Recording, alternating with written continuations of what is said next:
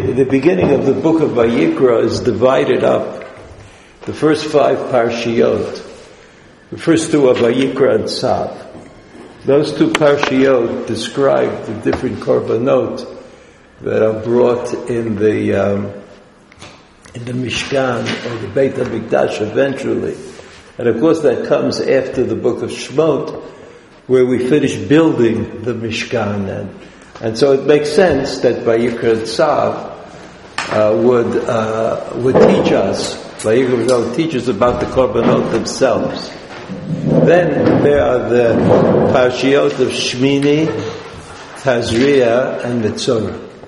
Now the second half of Shmini contains the parshiyot about which animals you can eat and which animals you cannot eat. And in distinguishing that, the Torah makes a use of the word tamei and tahor. There are animals that are called tamei, and there are animals that are called tahor. Now, what that means, does that mean anything? Like if I knew tamei, if I knew the word tamei, would I be able to recognize other animals that are not listed in the list? I'd be able to say, well, I can't eat them either because they are tamei. Apparently, the answer is not the case. Even though you may have heard that there are people who don't eat certain animals, even though they seem to comply with the standards of the Torah. Like there are people who don't eat turkeys. There are such people, but that's because, not because they know there's something that, there's no reason to think there's anything wrong with the turkey, it's just that there's no masorah. Somehow this idea came to the fore that that the description of the animal is not sufficient, but you also need some kind of tradition that you ate the animal, that Jews ate the animal. So when the Jews came to America and they saw, turkeys, they didn't all know what they were supposed to do. Most people took the easy way out and ate the turkey. But some people insisted on, so I'm just saying it's not perfectly clear. You can't say that the word tamei means something that can be applied to the animals, which is edible, which should be eaten, which should not be eaten. That's why the Torah contains a list.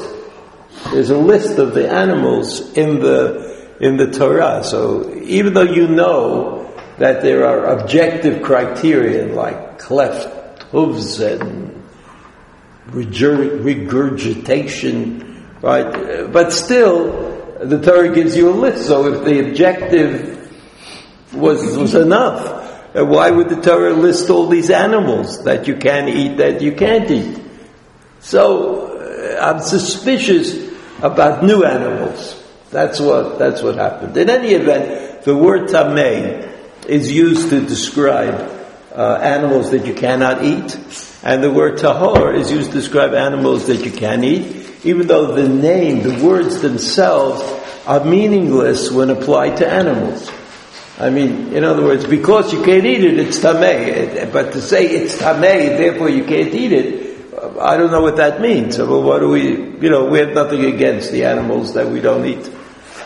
And, everybody knows, it's been written up recently, Ari Greenspan, Ari Greenspan, the dentist, who thinks that, the world is a happy wonderland for Jewish curiosity or something. So he had this, he and Rabbi Mahpud, I don't know if that name, Mahpud, is one of the many kinds of hechsherim that you can get in Eretz Yisrael. Eretz Yisrael has almost as many hechsherim as there are people. So everybody could have their own hechsher. So Rabbi Mahpud is a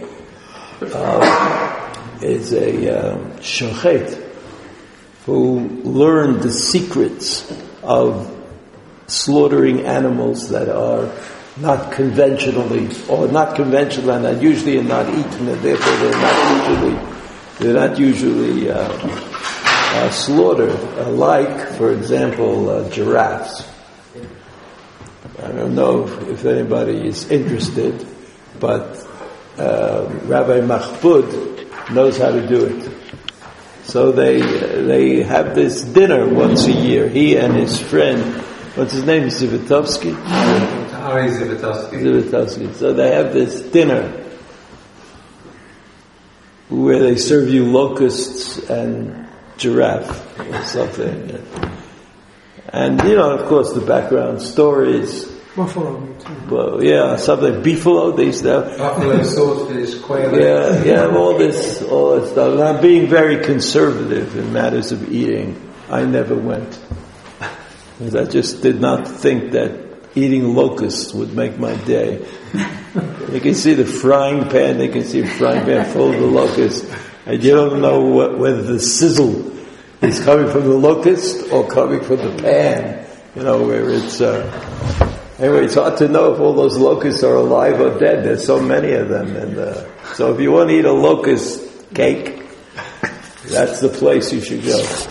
So in any event, what I wanted to point out just is that the word tamei doesn't help me.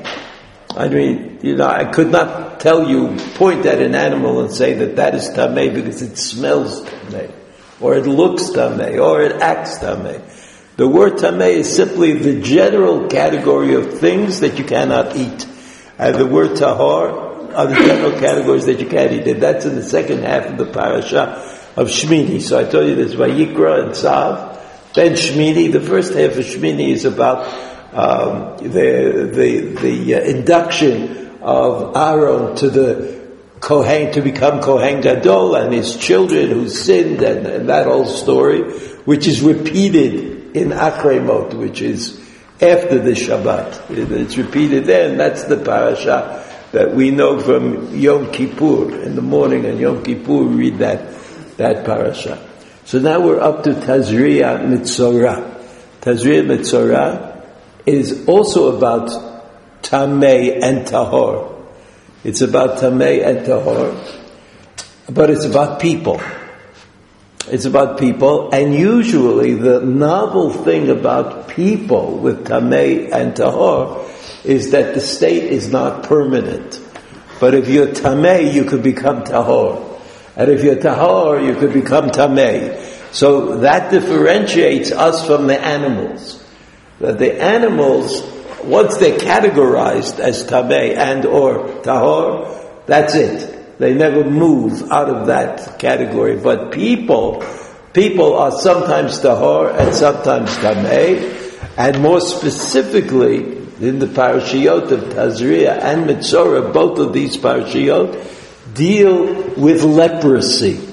I mean, in the Torah it's called tzara'at, and we call it leprosy. I don't know what it really is, but I know that it was devastating. Whatever it was a devastating kind of disease, and the people who have leprosy are also tamei.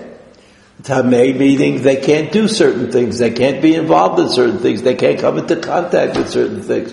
And tahor, they could become tahor, however.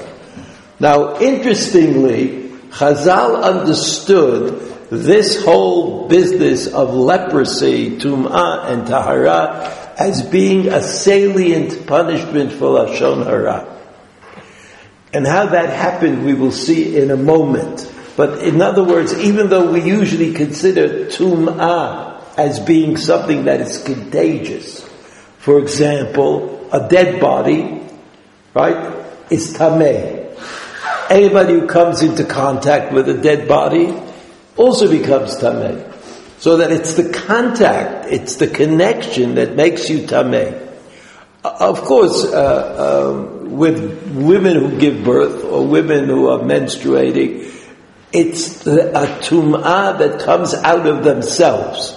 Like they change, these women change from tahor to tamei, from tamei to tahor. Okay, you have to also use the mikveh, which the Rambam explains as being a psychodrama, almost. The Rambam says at the end of Hilchot Mikvaot that anybody who thinks that the mikveh makes you tahor is awfully mistaken. The mikveh does not make you tahor. What makes you tahor is your will to be tahor. The mikveh is just a convenient setting for you to employ that will to make you tahor. That's what the Rambam says. It's the last halacha in Hilchot Mikvaot. And it certainly is not an idea that most people would come to on their own. Right? They would not come to it on their own. But the Rambam said, not only did he say it, but he said anybody who disagrees with this is a fool. I mean, it was almost to him idolatrous to think that someone is tameh, you go into the mikveh, you come tahor. He wouldn't have that at all. He saw the mikveh as being a way of reminding you that if you have the right attitude, you become tahor. So the Rambam, living of course 1,000 years after the destruction of the temple, and living in a world as we do, in our world where everybody is tameh, right? Today everybody is tameh, and there's no way out. There's nothing you could do about it, because in order to become tahor, you have to have the sprinkling of the dust of the para aduma. So we don't have the para aduma, we don't have the sprinkling. So everybody who's tameh is tameh. And yet what we do is we kind of make believe about certain things. I'm not talking about the halachic distinctions, but the tum'ah of a woman when she is menstruating, and the tum'ah of the kohen, right? The kohen also is tameh. Every kohen today is tameh, just like everybody else is tameh, and yet there's a special, according to the Gemara says, there was a special prohibition that even a kohen who is tameh should not become tameh. And so, where this comes up is in funerals and in hospitals, that the kohanim have to stay out of the way, so to speak, on the side. And so all of this has to do with tum'ah and tahara. But our introduction to the various laws of tum'ah and tahara, which can sometimes be very complicated, and also come up with odd notions. For example, the halacha is that tumah is bokeya va'oleh ad hashamayim. If you have a grave, and you stand over that grave, you become tameh. So if you're a kohen, you can't stand over a grave. And suddenly somebody thought of this wondrous idea: what if you fly over a grave in an airplane? Since the tumah is like a laser beam that goes straight up to heaven, and assuming that the plane doesn't get that high, it would be problematic for kohanim to fly over graveyards that have Jewish bodies buried there. So mostly we don't know. If you fly too high, the graves are. It's like a little too complicated. But in Tel Aviv, near Chulon, there's a very big cemetery which seems to have a lot of Jews buried in there, and the planes from Ben Gurion generally seem to fly over that cemetery, which is not. And they're not so you can actually see it. I mean, you could see the cemetery when you fly over. And so, I don't know, I haven't heard about it recently, but for some time there was a suggestion that all the kohanim should sit in bags, like wrap themselves up in something. But, then they died of suffocation, not of tumah, so it wasn't such a good idea.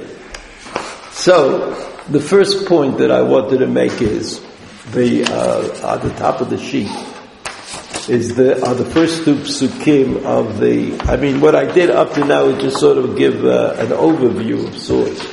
So, tzarat is associated with Lashon Hara by Chazal, and therefore tzarat is not considered to be what you would call a natural kind of event. an illness is passed passed on from one person to another. It's not like that. It's rather a punishment for Lashon Hara. How did Chazal get to that understanding of tzaraat? So I want to look first, if you look first at the top of the page, it says, V'yedaber Hashem el Moshe lemor. Okay, that we have to explain. Daber b'nei Yisrael lemor. Isha, ki tazriya, v'yalda zachar, v'tam'a shivat yamim k'mei, nidat v'ota titma. So this pasuk says, speak to b'nei Yisrael as follows. A woman, ki tazriya. That's what the Torah calls giving birth. Right? The Hebrew word zera is seed, is a seed, usually applied today to the man. Isha ki tazriya means, I guess, it comes to fruition. It is as it should be. There's a baby. So he says, v'yalda zachar, and that baby happens to be a zachar, v'tam'a shivat yamin. So she becomes tme'ah. Remember, it's because of emissions from her body, make her tme'ah. Now, because she's a woman, a person, she can change that status after 7 days by doing A, B, and C, right? She can change her status. Unlike the animals that cannot change their status, this woman can. According to the days that she is considered to be a nidah, that's the number of days that she is tme'ah. So what I wanted to mention is the Rashi. Rashi says, Isha ki tazriya. Isha ki tazriya. Okay, I mean, what kind of question could Rashi possibly have? He quotes Omar of Samlai from the Tanchuma. He quotes Rabbi Samlai. Kishem sheyitzirato shel adam achar kol behema chaya ba'of b'maseh bereshit.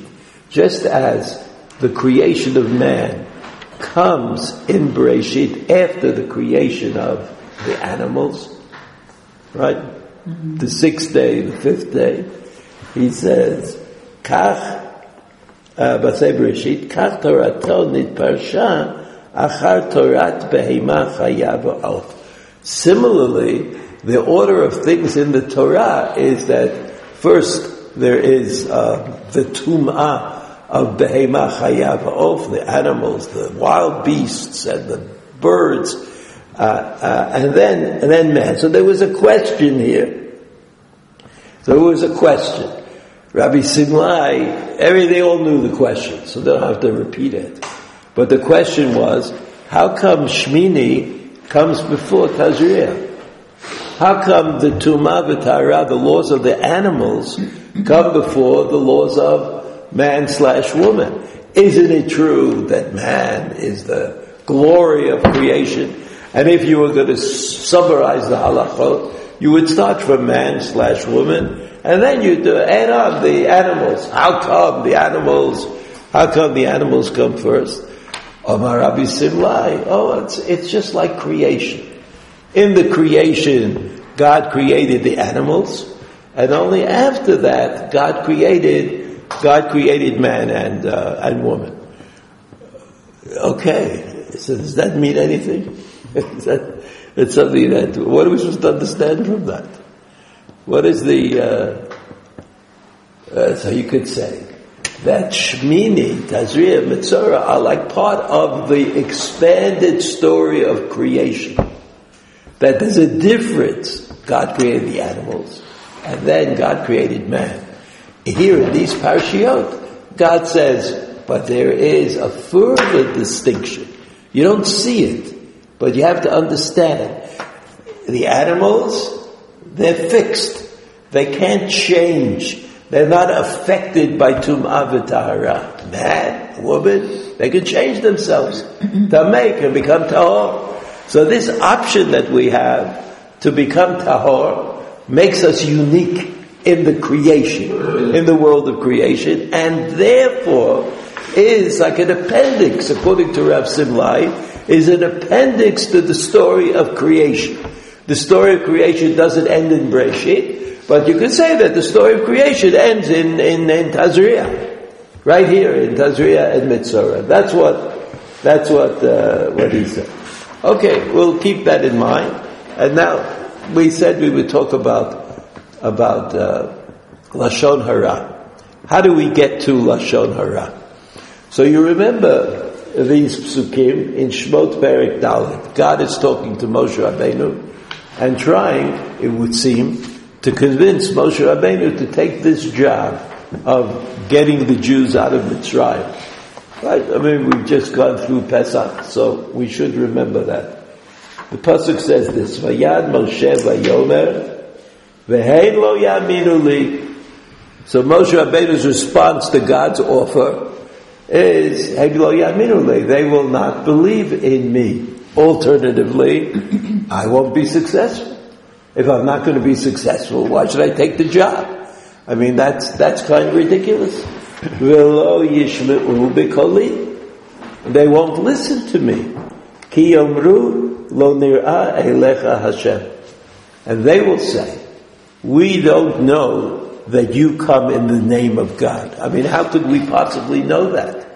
How could we possibly, in spite of the fact that as Kodesh Baruch Hu promised Avraham Avinu that they would be released from Mitzrayim, from the slavery of Mitzrayim, they would say to Moshe Rabbeinu, Moshe Rabbeinu says, they, Bnei Yisrael, would say about me, how are we supposed to know that this guy is telling the truth? How do we know that God instructed him to do this? So, Pasuk Bet, Vayomer elav Hashem, Ma ze biyadecha. Ma ze. You see you see the parentheses is kind of, I don't know what you call that side. Angle brackets. The angle brackets, that's what it's called. No, I think there's a mathematical name for that. Angle brackets. It sounds like how you put up a bookcase. No? Angle brackets. Anyway, the angle brackets, in the angle brackets, is the word that is written in the Sefer Torah. And outside of the angle brackets is the way we read it. So the way we read it is ma zeh, like two words. Even though it's written as one word. Right? It's written as one word. Ma zeh biyadecha.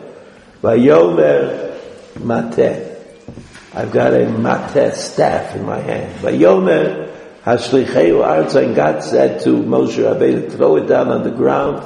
Vayashlicheu arza vayhila nachash. And it became a snake. Vayanas Moshe mipanav. And Moshe Rabbeinu ran away from it. So of course, I mean, all the questions, since we've been learning Chassidus together, you understand? Why would Moshe Rabbeinu run away from the snake? I mean, if it was a snake, so of course he's going to run away. But if it's God's snake, what are you going to run away for? I mean, it doesn't make any sense. It doesn't make any sense. I mean, what was Moshe Rabbeinu thinking? That if he ran away, the snake wouldn't get him? But that God would take them out of Mitzrayim? Seems odd. Vayomer Hashem el Moshe. God said to Moshe Rabbeinu, Shlach yadcha v'echos biznavo. Stick out your hand and grab onto its tail. Vayishlach yado v'chazekmo vayhi l'mateh b'chapo. So Moshe Rabbeinu grabbed onto it, and it reverted to become a mateh b'chapo. Lema'an ya'aminu ki nir'ah elecha Hashem Elokei Avotam Elokei Abraham Elokei Yitzchak Elokei Yaakov.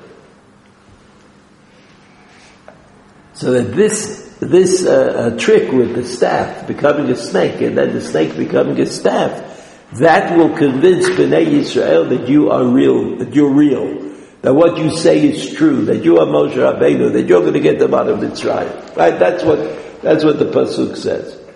That's what the pasuk says. Pasuk Vav. Vayomer Hashem lo od havei na yadcha b'cheikecha v'yavei yado b'cheiko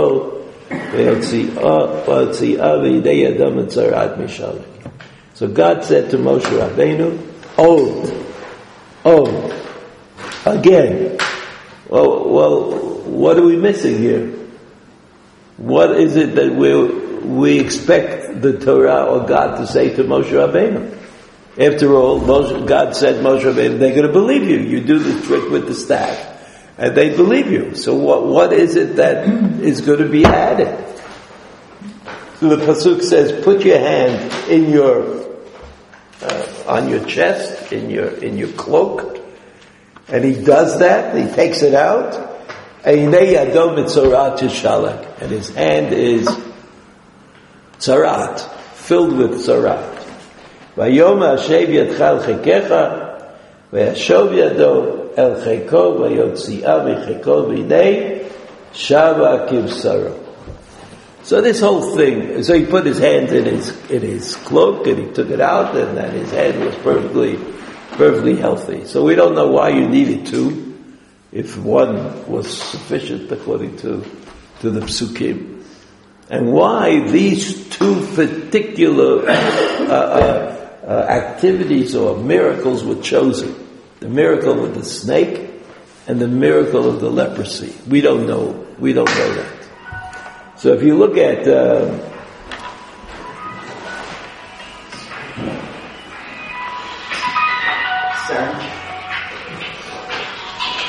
I don't believe it. It's you.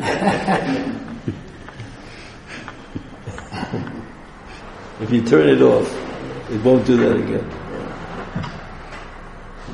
So now it says, let's look at the Rashi. You see the Rashi? You remember Mazeh Biyadecha? You see the Rashi? Lekach nechtav b'teveh achat. This is why it's written as one word. Mem Zayin Hey, without a space. Lidrosh mizeh shebiyadcha. Mazeh biyadcha ata chayav lilkot shechachshadeta b'ksherim. Ma ze biyadecha. In other words, to de-emphasize the question, like God is saying. God is not saying to Moshe Rabbeinu, what is it that you are holding in your hand? Rather, he is saying, Moshe, think about what you've got in your hand. What do you mean think about it? Because that staff can be used to give you a few good whacks. And why do you deserve a few good whacks? Because of what you said about Bnei Yisrael. And what did you say about Bnei Yisrael? Pasuk Aleph, back up. Vayad Moshe Vayomer v'hein lo yaminu li.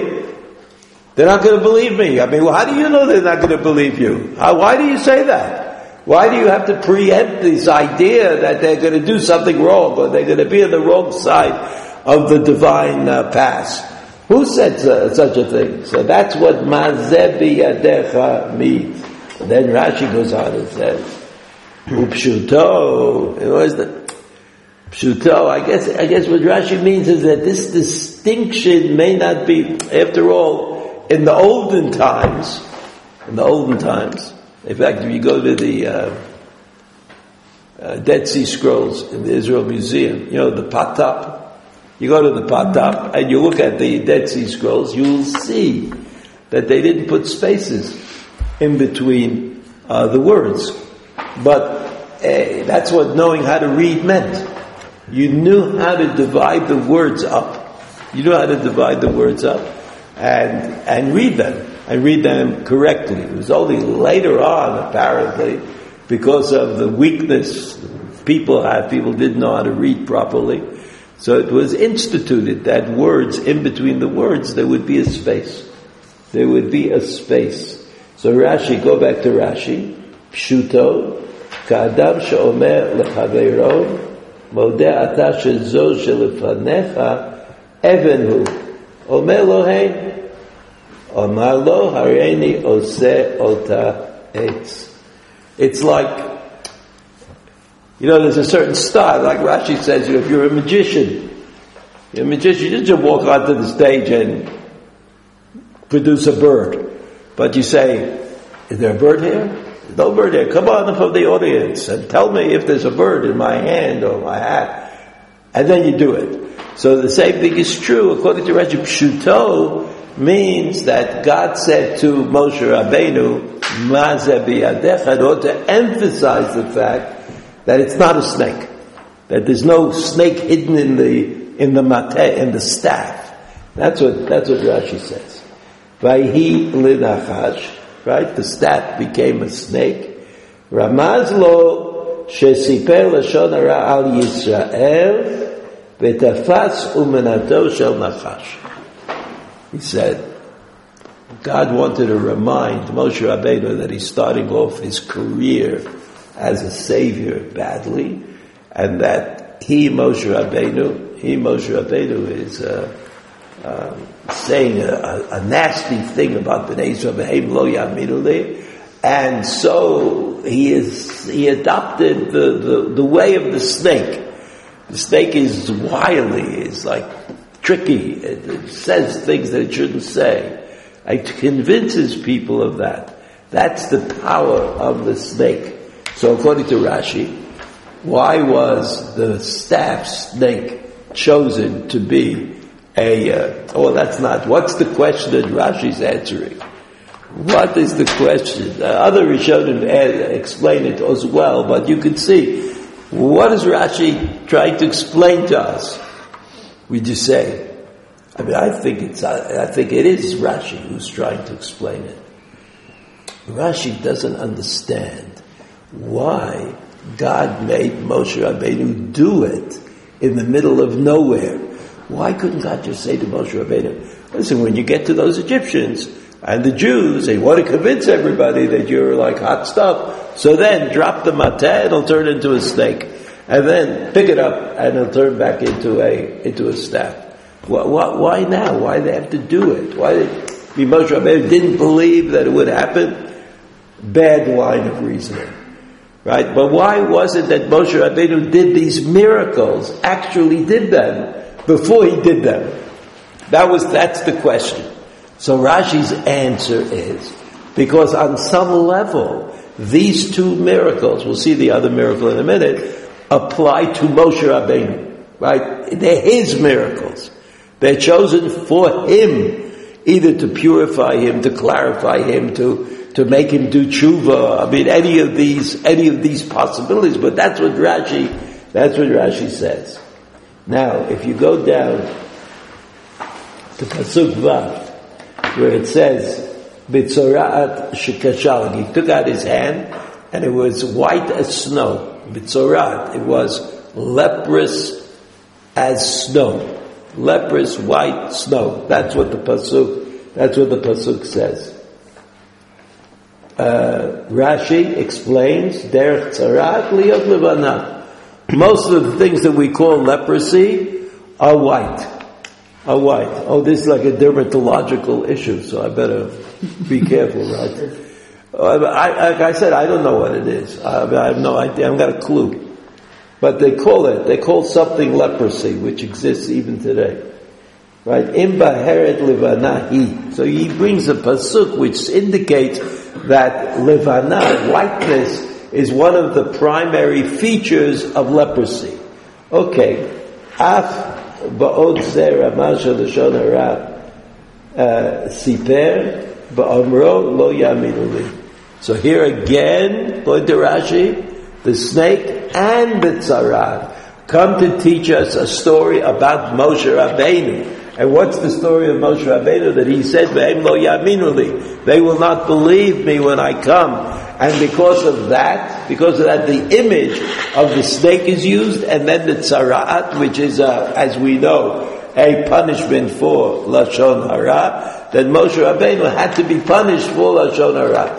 So to me, I find it a little distressing to think that Moshe Rabbeinu, when he was being charged for this purpose, Moshe Rabbeinu go out and save the Jewish people, just at that moment he spoke lashon hara. At that moment, God kind of berated him and said, "Do this." do this snake thing, and do this leprosy thing, and do tshuva, I guess. Remember that what you said was a terrible thing. Now, if you look at the Ramban, if you go down to the 5th wide line, Hashlicheu arza, right? The snake, Hashlicheu arza, throw it down on the ground, and he did it, he threw it down on the ground. Rashi, the Ramban, I'm sorry. Lo havinoti lama asa ha'otot leMoshe. I don't understand why Moshe Rabbeinu himself privately, personally, did these miracles. Why was that? Ki ma'amin haya Moshe HaKadosh Baruch Hu medaber imo. After all, Moshe Rabbeinu did believe that it was God. It was Heim lo yaminu l'idei b'nei Yisrael. But Moshe Rabbeinu, he believed. So if he believed, why did they have to go through this? So he says, והראוי שיאמר המטה אשר בידך תשלח ארצה לפניהם he says what the pasuk should have said is this staff that you're holding in your hand, throw it down before them, before Bnei Yisrael, before the people you're coming to convince. Don't just throw it down now. There's no point to that. Similarly, the second sign, kasher amar Bashlishi velakachta mimeimei hayaor velakach ne'emnu divrei raboteinu, and therefore the words of the Chachamim of Chazal are validated, right? Shayalo harishon remez shesiper alehem lashon hara, right? That the first one, the Chachamim said that the first one, the mateh, the staff, was to remind us that Moshe Rabbeinu spoke Lashon Hara, right? Spoke Lashon Hara.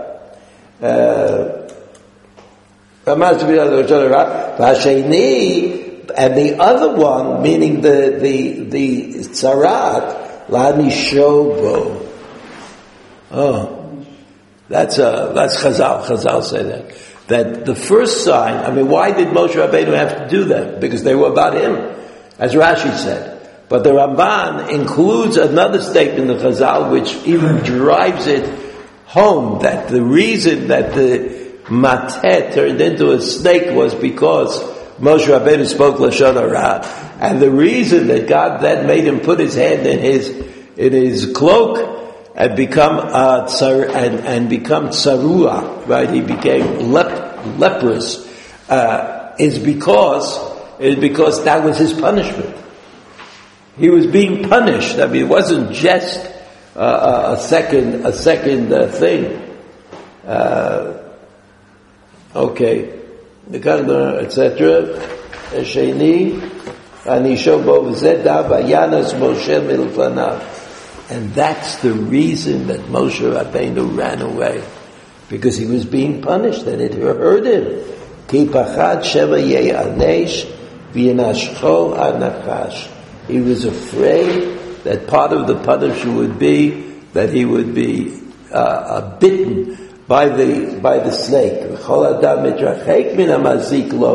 And everybody, even though he knew it's from God and he knew you couldn't run away, but it's an instinct. If you know something is coming to get you, even if you think God sent it, you're going to run, right? It doesn't matter. Even if you, like in your seichel, you understand that you can't run away from God. But you're not going to stay there. You're going to stay there and wait. That's what the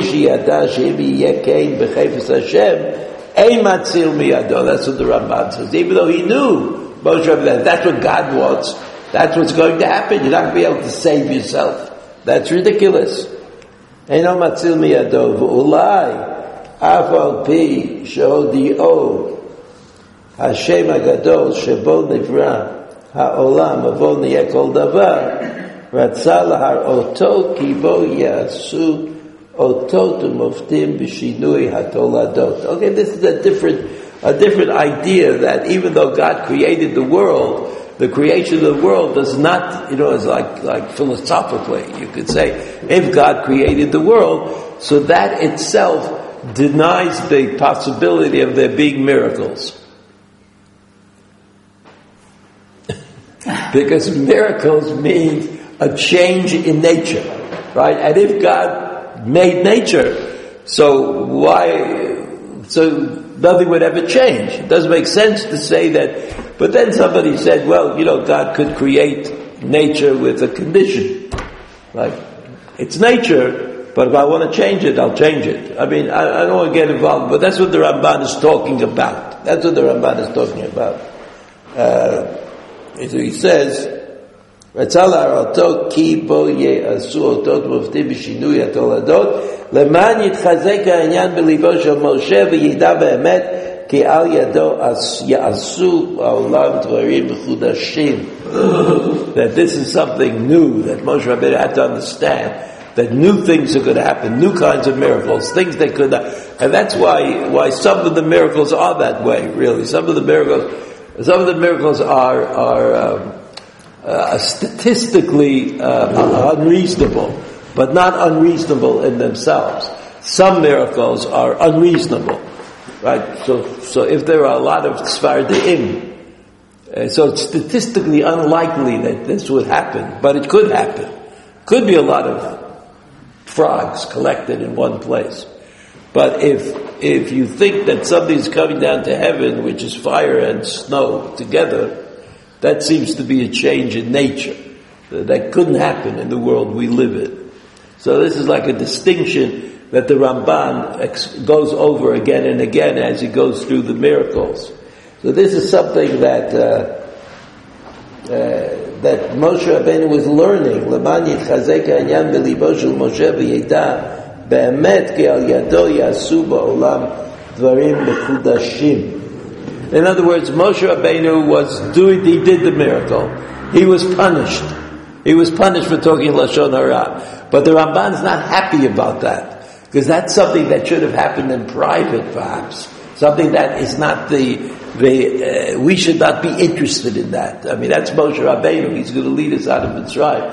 So the Ramban says, finally, he says, but there's something theologically appropriate to Moshe Rabbeinu that he might not have known himself, and that is that God is able to change nature in order to gain some purposeful act.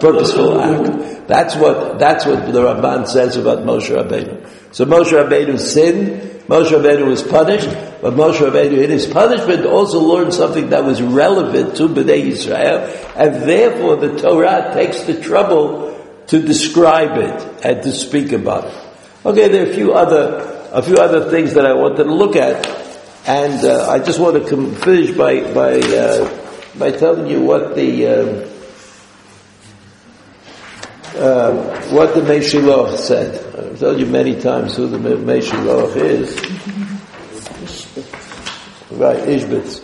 So the Meshiloch, it's not on the sheet. The wrong section was printed on the sheet. Lefa Safta. Where is it?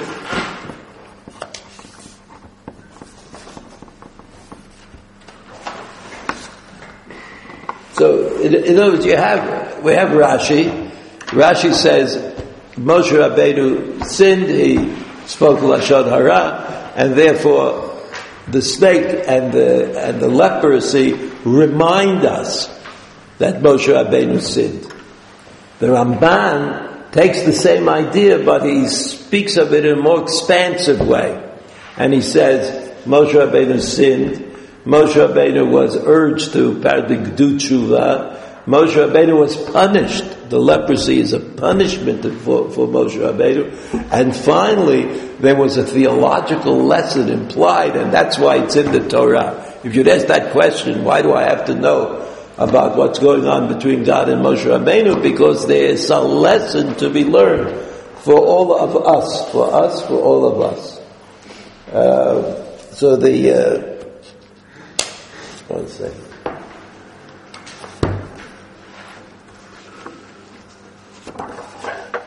I just wanted to.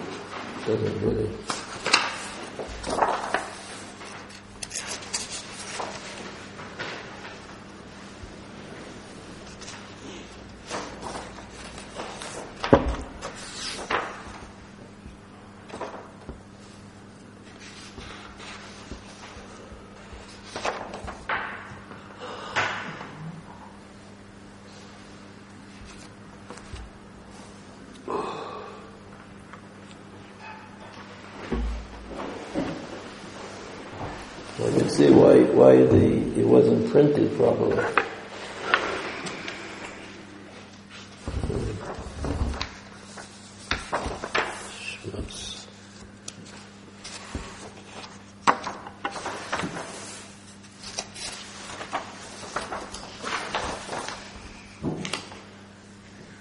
Okay.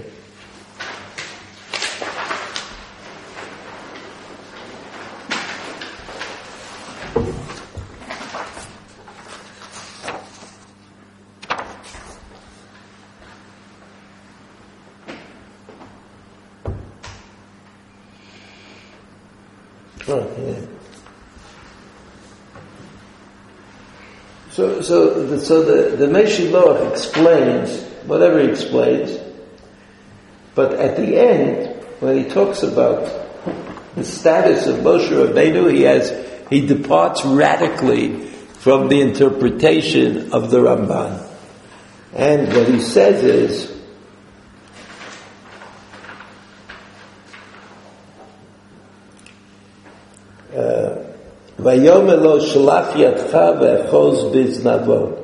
and God said to Moshe Rabbeinu, hold on to the tail of the snake. Hainu she'ta'ayin bazeh hadavar atzmo. He says, look into it. What does that mean? What do you mean, hold on to the snake? Why does he have to, if the snake wants to become a mateh, a staff, so it'll just become. What does Moshe Rabbeinu have to be involved in that at all? So the Ishbisset says this. Eich ba belibcha zer ayon lachshov ki lo yaminu lecha. He says, what God is saying to Moshe Rabbeinu is, take a look carefully at that snake. The snake represents deceit, duplicity, difficult to get along with, the sin of Adam and Chava. That's all in the snake. Just look carefully at that snake and tell me why you thought that Bnei Yisrael were v'hem lo yaminu li. They will not believe in me. Why do you think that? Why do you think they won't believe? Halo ze atzmo gam kein eino rak b'ritzon Hashem yitbarach. He says, after all, this is a Ishbitzer kind of position. Whether they believe in you or not is, after all, God's decision. It says everything comes from God. So really what you do is accusing God of something. That God is not going to let them believe in you. Like, why would you do a thing? Why would you say that? The Ishbitzer said. Why would Moshe Rabbeinu think such a thing? He says, V'kaner alo. And here he showed him, God showed Moshe Rabbeinu, that there is some rationale to what he said. Ki kein ala b'machshava she'eze pa'amim yikashlu shelo yaminu lo, that in fact it's going to happen. There will be situations of v'hem lo ya'aminu lo, that they will not believe in Moshe Rabbeinu. For example, haynu b'machloket Korach. Remember Korach? Korach came out against Moshe Rabbeinu. He didn't believe that Moshe Rabbeinu knew better than anybody else what the truth was. Quite the contrary, Korach thought, we were all there at Har Sinai. We all received the Torah. So what makes you better than anybody else? V'ashlosha moftim romzim al shlosha ha'ashor ha'misholim shaya lahem liYisrael. And we have to think about the three difficult times that Bnei Yisrael had. Hamateh haya neged shehelinu b'parashat Chukat, right?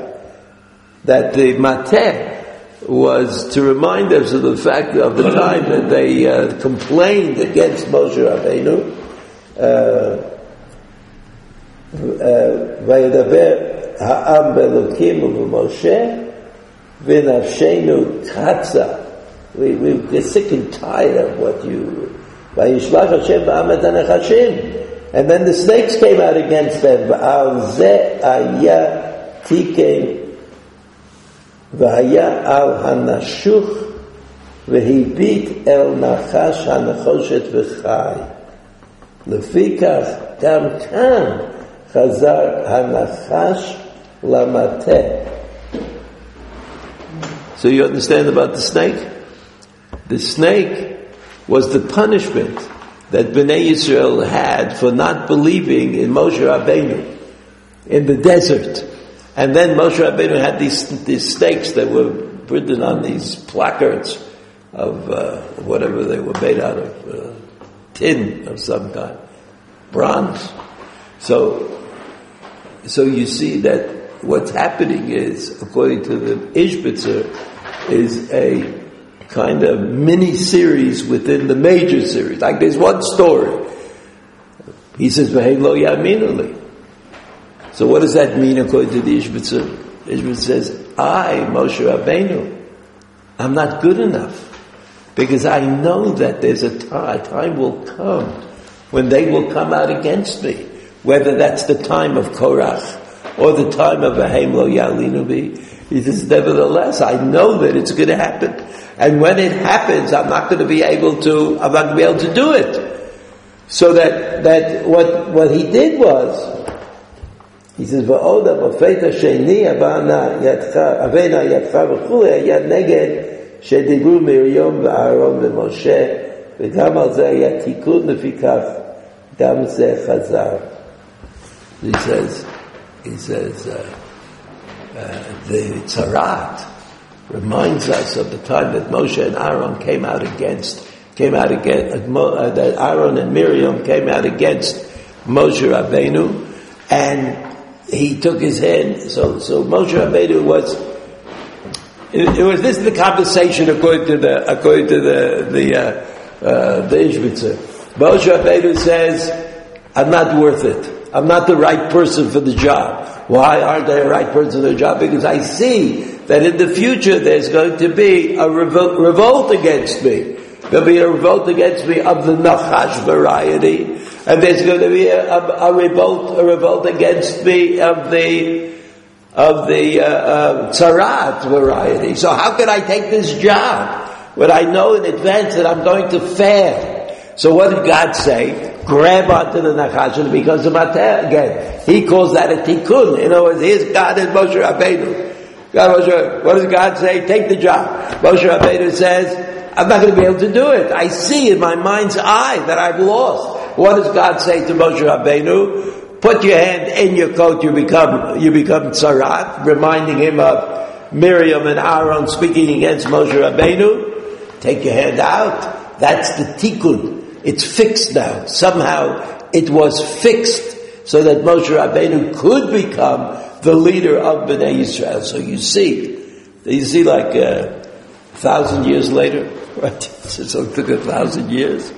Ramban, Rashi and Ramban, the emphasis was on the fact that Moshe Rabbeinu sinned when he said, V'hem lo ya'aminu li. Right? According to the Ishbitzer, he didn't sin at all. He knew exactly what he was saying. And therefore, this mini drama that took place between HaKadosh Baruch Hu and Moshe Rabbeinu, they're the only ones there. There's nobody else there. The staff becomes a snake, and God says, pick up the snake, fix it. Fix that snake, get rid of that snake. And then the second thing was Miriam and Aaron. Take your hand out.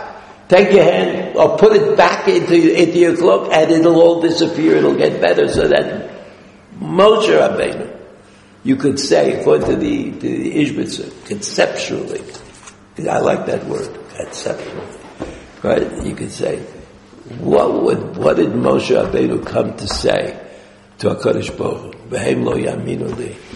Either I'm not good enough, I can't really do it because I see in my mind's eye that they're going to revolt against me. Or HaKadosh Baruch Hu, you want me to take this job? Fix it. Fix it so that the revolts against Moshe Rabbeinu will not be determining in their history. And so God said, okay, grab the Nachash, and it turns into a Mateh, fixed it. Put your hand back into your cloak and take it out, and it's a healthy arm. He fixed it. So that according to the Ishbitzer, not only is there no Lashon Hara, there's only good things, but it shows the caliber of Moshe Rabbeinu as a leader, that he wouldn't accept the leadership position unless he knew he would be successful, and that's a position that Chassidut generally has applied itself to. And so, 1 minute. 1 minute. So you see that assuming that leprosy is a punishment for Lashon Hara, assuming you could either use that assumption or not. Rashi and the Ramban feel that there's an intimacy here between Lashon Hara and what was going on with Moshe Rabbeinu, whereas according to the Ishbitzer, it's inconceivable that Moshe Rabbeinu would be talking Lashon Hara about Bnei Yisrael. And the discussion between Moshe Rabbeinu and God is totally a different kind of discussion. And so you see, Rabbi Samlai, he said, you know what's going on in the order of things? Remember? Shmini, Tazria, Mitzorah, first there are animals. And it's just like the creation of the world. So you see, the Ramban said, that there was a theological innovation here, that Moshe Rabbeinu had to understand that the world could change, that things could change, just like they were created in a certain way, but that creation is not the end of things. And that's what Rashi says, always say, it's almost Yom HaTzmaut, it's Yom HaShoah, but Rashi, the first pasuk in the Chumash, Rashi says, why did the Torah start with Breshit? Why did the Torah start from a mitzvah, right? HaChodesh Zelachem, the mitzvah to all of the Jewish people. The answer, Rashi, is because the 7 nations living in Eretz Canaan, they had a reasonable argument. They came to Yoshua or to Bnei Israel. They said, "What do you think you are? We've been here for 1,000,000 years. Who put us here? God put us here. So how could you come and say that God wants you to get rid of us?" It's a pretty good argument. It's a pretty good argument, so that Rashi says, that's the nature of creation. That's what we learn in even though that creation is fixed, it's a done deal, but it can change. Even though it's a done deal, it could still change. And that's what Rashi says, the first Rashi in the Chumash. That's what the Ramban said, that the Moshe Rabbeinu learned here in this parasha. That's what the Beis Shiloach said was the issue that Moshe Rabbeinu had with God. Like, change what's going to happen into something, make it more palatable, make it more possible. And all of this around the argument about Sarat and Tumah v'Tahara. Next week there's no Sheyur. Next week is Yom HaTzmaut, right?